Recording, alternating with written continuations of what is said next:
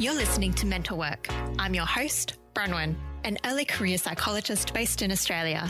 And this is the podcast taking a closer look at the challenges faced by early career mental health professionals so they don't have to go it alone.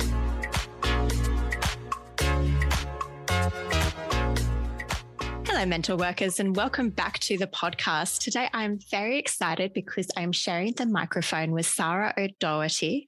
And today, we're going to talk to you about a very interesting topic. I'm super excited because it's all about developing an advocate identity or being a political therapist, not only with issues in the mental health profession, but with wider social justice issues. So we're kind of going to dance around this topic, and I'm very excited. Sahra is totally the right person to be speaking to about this. And let's just hear from her. So hello, Sahra. Hi, Bronwyn. So lovely to be here. Thank you. And just give us a sense of who you are. Why are we talking to you? Sure. So first of all, I am one of the principal psychologists and co-directors at Mindscape Psychology, which is based in Sydney's Inner West. And I'm also on the board of directors for the Australian Association of Psychologists Incorporated, so the AAPI. And I've been a registered psychologist now for going on 11 years, I think. And I've been on the board for AAPI for about 2.5 years. I'm coming up to my 3 years at the end of the year. Wow. So, Sahra, you're well placed to talk to us about having this identity and kind of having advocacy and being involved in the political space. And so I just want to jump straight into it. Can you tell us a bit about how you got involved in this space, how you added this to maybe your professional identity, or was it always there? First off, it has always been part of my identity. So my cultural background is I'm South African, and my family are from Cape Town in South Africa, and they migrated to Australia in the mid-80s when apartheid was getting pretty terrible. And my parents basically wanted to leave South Africa because of the awfulness that was the apartheid system in South Africa. My parents had been really political and had been part of a lot of protests and a lot of political activism in South Africa. And so they basically taught all of that to me. And so being in Australia, I can remember from a very young age going to rallies with my parents in the 90s when all of this awfulness with the refugee issue and boat people issues started to come into focus with John Howard as Prime Minister. I was very much a part of a lot of the, activism to support refugees at the time. So that's always been a really big part of my life. Activism has always been a part of my life. So when I decided to become a psychologist, it very naturally formed a part of my professional identity because it was so much so a part of my personal identity. And I practice a lot from an acceptance and commitment therapy perspective, and I very much use a values-based perspective. And one of the values that I often pull out when I'm talking to clients and talking to other people is the value of authenticity. And so I bring myself, my passions, my activism, my advocacy into all of the facets of the work that I do. So it's always been part of you growing up, and then it almost seemed seamless. Like you were like, well, of course that's going to come with me with my psychologist identity. But I just wondered if you could cast your mind back to that, maybe to your early days of being a psychologist. Like, was there any hesitancy or pressure from kind of supervisors or workplaces to separate this identity out from yourself, to kind of be like, here's me, the psychologist, and here's me, the advocate, and to kind of minimize that identity? I suppose in that sense, I've been really lucky that it hasn't been that case. So I am a very proud 4+2 graduate. And I thought that my experiences in my +2 were second to none. So I'd gone through, the Sandstone, Sydney Uni kind of stuff in my undergraduate. Then when I went through my +2, I was basically working full time in disability services. So I went and did all of my classes and things on the weekends and evening classes, and then I would be working full time in disability work. And it was, when was it now? Probably 2009, 2010, when I got into quite a lot of advocacy work in disability services as well. So when you're working in disability services, obviously you're going to be witness to a lot of social injustice with people who don't have anyone a lot of the time to advocate for them. So I was working primarily with adults. They were living in often group home situations or what was known as independent living situations, where there would be support workers and carers either on the premises all the time or on the premises quite a lot of the time. And so when we were working in those settings, alongside social workers and mental health nurses and other people, we would be witnessing the histories that a lot of the people that we served had undergone, a lot of the trauma, a lot of the abuse essentially that they had suffered. And so when we were providing them with behavior support services, counseling, other kinds of psychological services, we would be taking into consideration all of the basically systemic oppression that this marginalized group in society had faced throughout their lives. And so we would be wanting to rectify that. We would be wanting to confront that and change that in order to give that person, support that person to have the best life that they could do. So it was very much a systems approach. It was like, this can't be ignored because the system is actually part of like what they're coming to see us for and what they need help with. Is that right? Correct. And so this is, I had colleagues who had been around when all of the boarding houses were de-evolved. So the boarding houses had been broken down in, I think, the 80s, the 90s, and even the early 2000s. And a lot of the people who had been living in the boarding houses with intellectual disabilities, with major mental health issues like schizophrenia and psychosis, they basically had nowhere to go. So they were plonked into group homes that emulated the boarding houses. And so we would hear all of these histories about what these people had lived through. And we knew this is where everything had come from. The system had been responsible for this and did not show a duty of care to these very marginalized and disenfranchised people. And we were now trying to rectify these massive systemic issues. Do you think that we have an obligation to address these social issues? Because the reason why I ask is because I think it could be a choice. It's like, I imagine some people would be like, nope, that's not my role. I'm a psychologist. I just do the therapy. And other people would be like, but there's other stuff here. Like, how do you feel about that? Honestly, it's such a personal consideration. And I think that when I initially started in my work as a psychologist, working in multidisciplinary teams, and particularly with people who were social workers and mental health nurses, who they have as part of their ethical guidelines, social justice embedded into it. There is that sense of we have this obligation to understand the systems that have led to this person experiencing the injustices and the oppression that they have done. As psychologists, we don't have that in our ethical guidelines or in any of our professional guidelines. And so when I started, it was very much this idea of I'm an individual psychologist. I'm helping this individual in front of me.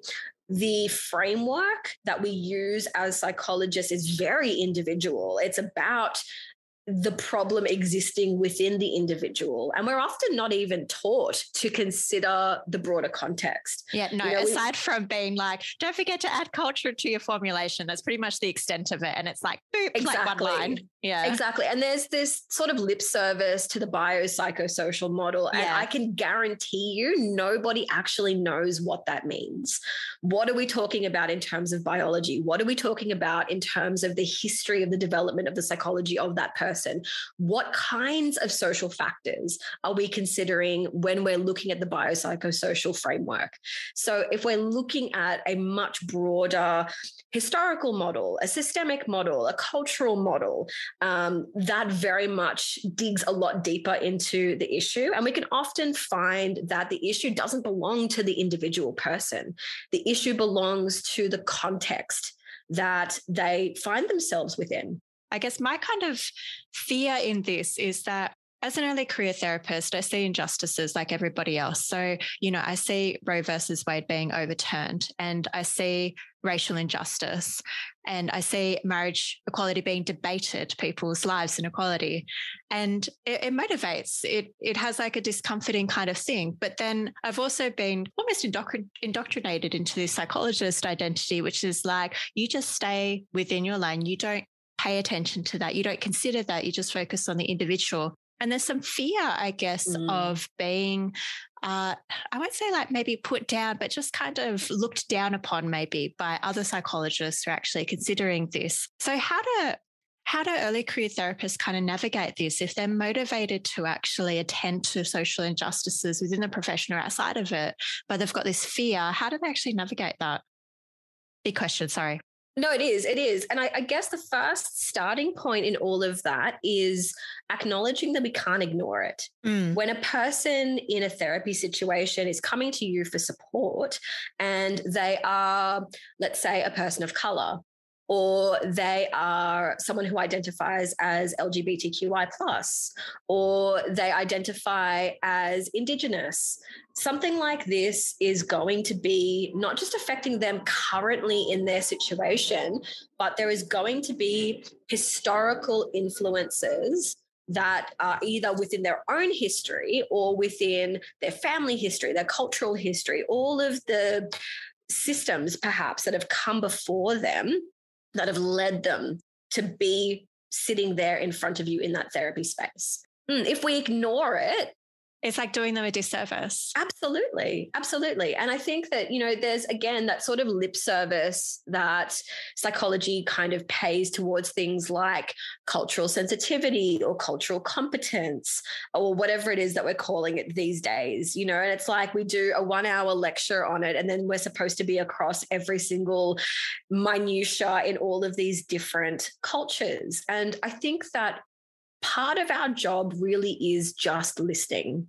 We're listening, we're being there with that person, and we're getting a real deep feel for why they're sitting in front of us. And it's not just because they're a little bit anxious or a little bit stressed or a little bit depressed. It's because all of these other levels of potential marginalization are weighing heavy on them. I like that. I feel reassured. Thank you, Sahra. You're very welcome. What I'm hearing is that, like, if this is an authentic part of you, you don't need to worry about, I guess, kind of being looked down upon. I guess it's more important to be living by your values and kind of express that. So for listeners who do have an authentic identity where they're like, no, I can't ignore social injustices in front of me, what are some of the ways that they can actually bring that into their work? Again, it's a very depending on the person situation. So it depends on the therapist, depends on their own experiences. It depends on what they personally identify as or how they personally identify and how they identify in relation to the person in front of them, the client in front of them. I identify as a person of color, but I'm not going to know everybody's experiences from different cultural backgrounds. So my job in that situation is to humble myself and to admit that I don't know. I'd love to hear about it. I really want this person to feel comfortable enough to share with me their experiences, but I'm not going to know the answer. And I think that that's something where a lot of, particularly when I was in my early career, I always felt like I had to know the answer. And I think as I've progressed in my career, I'm far more open with not knowing. And I think not knowing a lot of the time is what the person in front of us sometimes needs. Absolutely. I find it very helpful in my early career to admit that I don't know things. It takes a lot of pressure off. And considering that most of us have either self-sacrificing or unrelenting standards as our schemas, it's really taken a weight off me to be like, yeah, I don't know. And I'm willing to be humble and actually listen and learn. Absolutely. And I think that being able to listen and learn and actually give that unconditional, not just the regard, but the empathy for the person in front of us. That's our biggest skill as psychologists. We don't have to know all of the tricks of the trade. We don't have to be able to do the most amazing, treatment planning and formulation, but we do have to be able to make that person feel heard and understood and willing to find their own ways forward. So I'm wondering, if we can kind of shift this maybe to an issue. And I heard you say before, maybe we could apply it to climate change. Yes, definitely. Yeah. So let's say that, I guess, it's all around us. We see it in the news all the time. We kind of hear about it in different countries, how climate change is affecting people globally, and it's displacing kind of millions of people right now and affecting a lot of folk. Let's say that the authenticity is part of a psychologist's identity and they're witness to this. I guess maybe walk us through maybe your experiences with navigating this. Climate change is very much a concern of mine, and as it should be for everybody who's paying attention, right? Yes. And I primarily work with young people and young adults. So I work with people across the lifespan, but my sort of core client group are young people, young adults.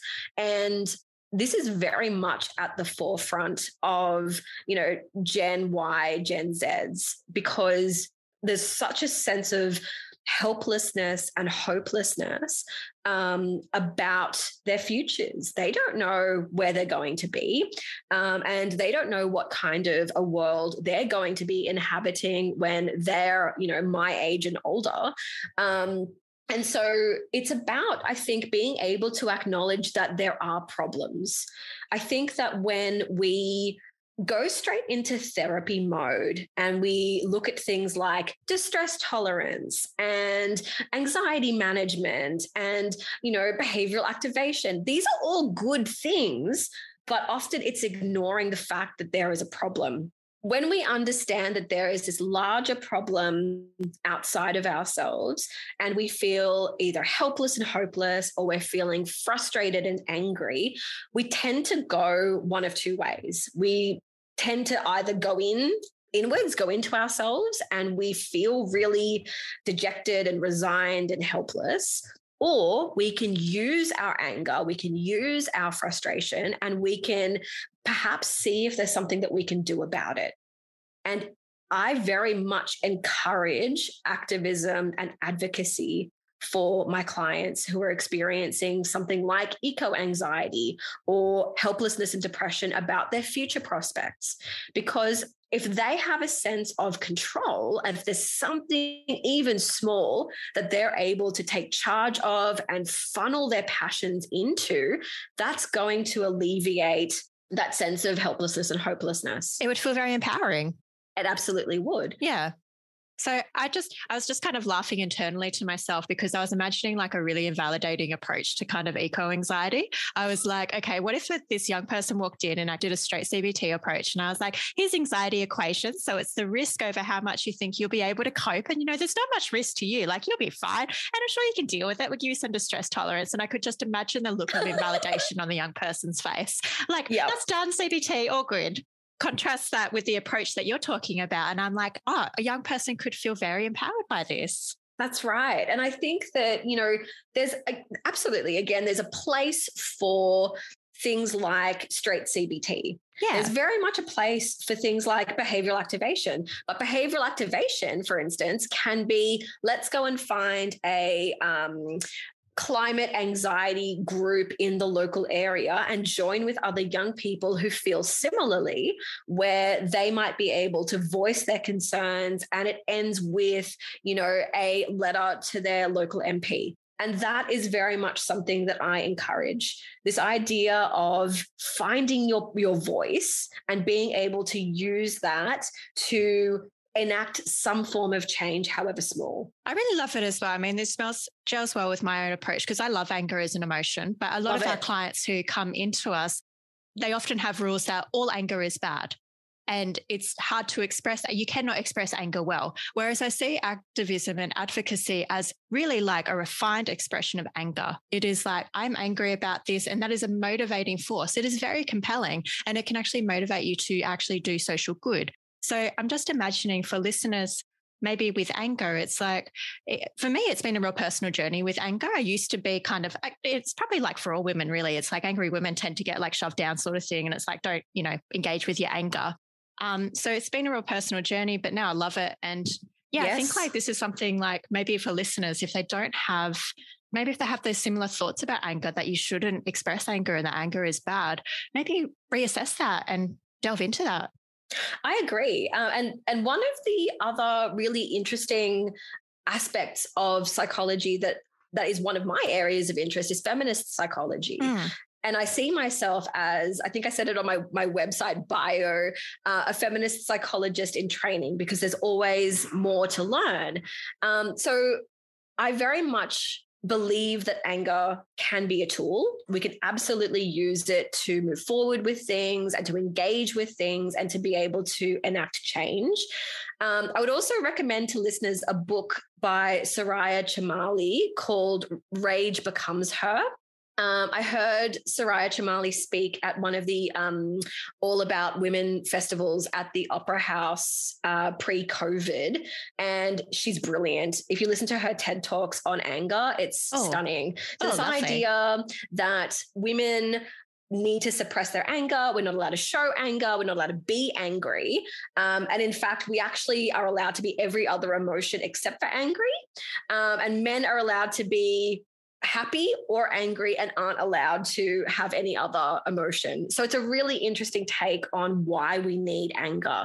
That is super interesting. I just Googled it and I'm going to link it in the show notes. And I'm excited to watch it. Thank you, Sahra. No worries. Finishing up on the climate change anxiety, it's really hammering home the point that we really need to pay attention to these systems issues, and that if we don't, we can actually do our clients a disservice. And I find that very reassuring, as I said before, because a lot of like my fear in this space has been that, well, if I kind of step outside this very strict psychologist, individual focused role, that I guess I'm going to be criticized or looked down upon or looked on as less professional or kind of stepping outside my bounds. But it's actually what I'm hearing from you is that this is very well within like our bounds.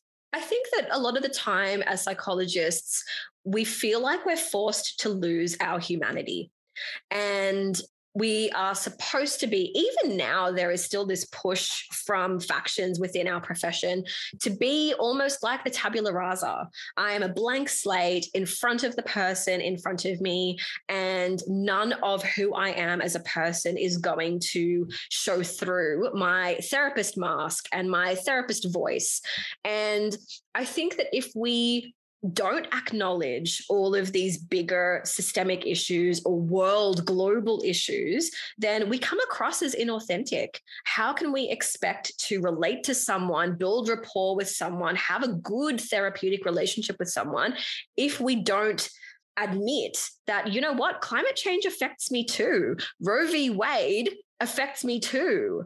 Me too affects me too. Black Lives Matter affects me too. Yeah.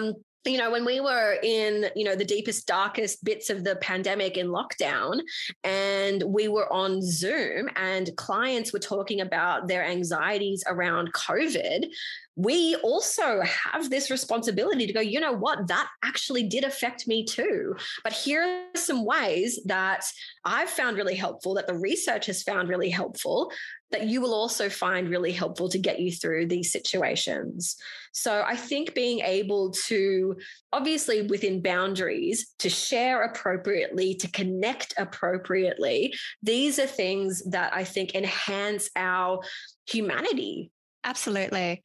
It's really amazing to hear you say that, because with COVID, I don't think I actually disclosed to any client like how much it was affecting me, but it absolutely was. It affected everybody, and it caused a lot of anxiety. But I feel like I'm so still in these early stages of my career, I'm so caged in that it's like I can't allow myself to even make a simple, quite appropriate disclosure like that, because I was discussing it as well. And it just feels really scary. So I guess my next question is like, let's say you have somebody come to you who's an early career psych, and I know, kind of similar to me. Imagine I'm coming to you and I'm like, Sahra, I don't know how to disclose even about COVID. Like, I can't do this with a client. I'm so frightened that, like, I'll bring it to supervision and they'll be like, oh, that was an inappropriate disclosure. Is this kind of like, we need a more profession, like cultural attitude shift, or is there something that you would advise me to do? So when I was a provisional, one of my supervisors at the time said to keep in mind when you're thinking about self-disclosure, why disclose versus what are you disclosing? And that for me was a really helpful separation. If I thought that the disclosure would be therapeutically beneficial for the clients, if it was something that was not too revealing about my personal life, but it was about connecting with that client on that particular issue, then I think that there's definitely occasion for appropriate self-disclosure. And it's things like general issues. We were talking about lockdown and the pandemic, mask wearing, and anxieties around mask wearing is, it's still a fraught topic a lot of the time. So talking about things like, you know what, it's okay to choose to wear a mask. I sometimes wear masks in these contexts, and, you're sort of normalizing it for them as well. So it's not about something that is, again, too deep, too personal. I'm not sharing how I feel necessarily about XYZ, but I am letting them know that, hey, it is still normal to wear a mask when you're in Coles because you're anxious, even now, theoretically post-pandemic, even though we're not post-pandemic. Yeah, I really love that. And again, I feel reassured because it reminds me of acceptance and commitment therapy. I'm trained in it as well, probably not as extensively as you, but one of the things that I remember from my training is kind of saying to clients, like, your mind is a lot like mine. Like, it's really busy. It goes to all sorts of places. Thoughts come in and go. And when I hear you say that, I'm like, oh, it reminds me of that. It's like, your mind is a lot like mine. It's like, sometimes I think about mask wearing in different contexts, and sometimes I do this. And it's massively normalizing for clients to hear that so they don't feel so alone, like their brain is a freak. It's like, no, your brain is doing exactly what it's supposed to be doing.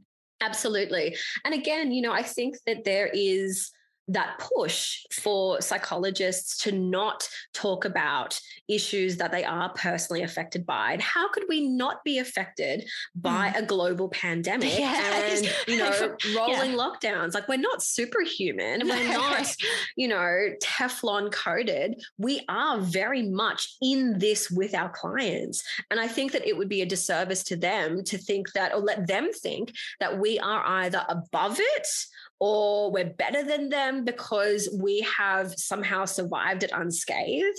It's a scary time for everyone. So I think being able to, again, humble ourselves and let people know this is something that has affected me. It's affected people that I know and care about in the same way that it's affected you and people that you know and care about. Sahra, I've learned so much from this conversation, and I found it really validating. And I really appreciate you sharing your experiences about how being an advocate, being involved in political issues has been part of your identity growing up. I wanted to ask you whether you wanted to leave listeners with anything kind of final to say, like any last takeaways.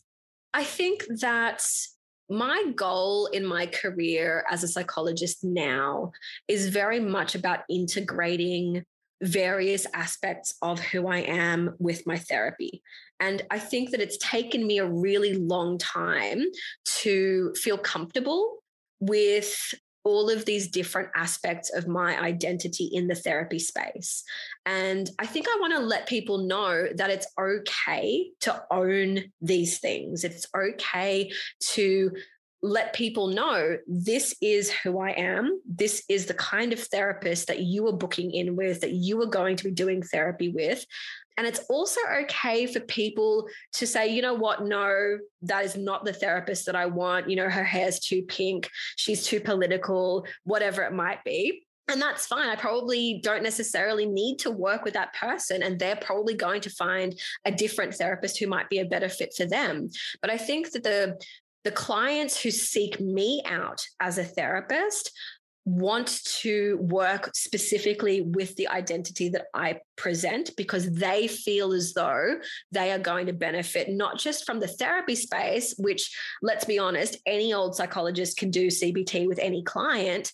They are going to benefit specifically from therapy with this therapist. And I think as we progress in our careers and we become more comfortable with ourselves and with the therapists that we're all still becoming, because it all is a journey, right? Then we're going to be able to be more authentic in our therapy spaces. Beautiful. Thank you, Sahra. I just feel really inspired. It's just really nice to hear. I'm pleased. That's good. Thank you. I really think the listeners will find this very helpful, because I do think that professional identity and kind of in this regard is a really big thing for us. So thank you again. And is there anywhere that listeners can go to if they want to find out more about you or your work? So at the moment, there's a little bit about me on the Mindscape Psychology website, which is just mindskapepsychology.com.au. And I'm going to be starting a podcast with one of my brilliant colleagues, Avril Cook. Oh, awesome. She is spectacular, and her passion area is decolonizing psychology. And the podcast is going to be called Dismantling Psychology, and that is in the process of being recorded now. So I can let you know when that hits the airwaves. Lovely. We would love to know, because I'm also interviewing Avril coming up as well. So I've got something booked in with her. So listeners, something to look forward to. And we will be talking about decolonizing psychology. So I'm sure it will come up in that conversation. So I'm very excited for you guys. And I would definitely link to that in the show notes when it does come out. Thank you so much again, Sahra. I really appreciate it. And thank you, listeners, and catch you later. Bye. Hey, mates. This shout out is going to the people who send me emails at mentalworkpodcast@gmail.com. These are the folks who have either sent me a word of encouragement or thoughtfully reflected on episodes and suggested a new topic, which I have definitely taken on board. Thank you so much to Rachel, Claire, Different Claire, Lauren, and Melissa. You guys are awesome. It's been so lovely to converse with you over email. If you would like to send an email to me and either give a word of encouragement, give me some feedback, or give me an episode idea, I'm very happy to hear from you at mentalworkpodcast@gmail.com. Catch you, mates, and have a good one.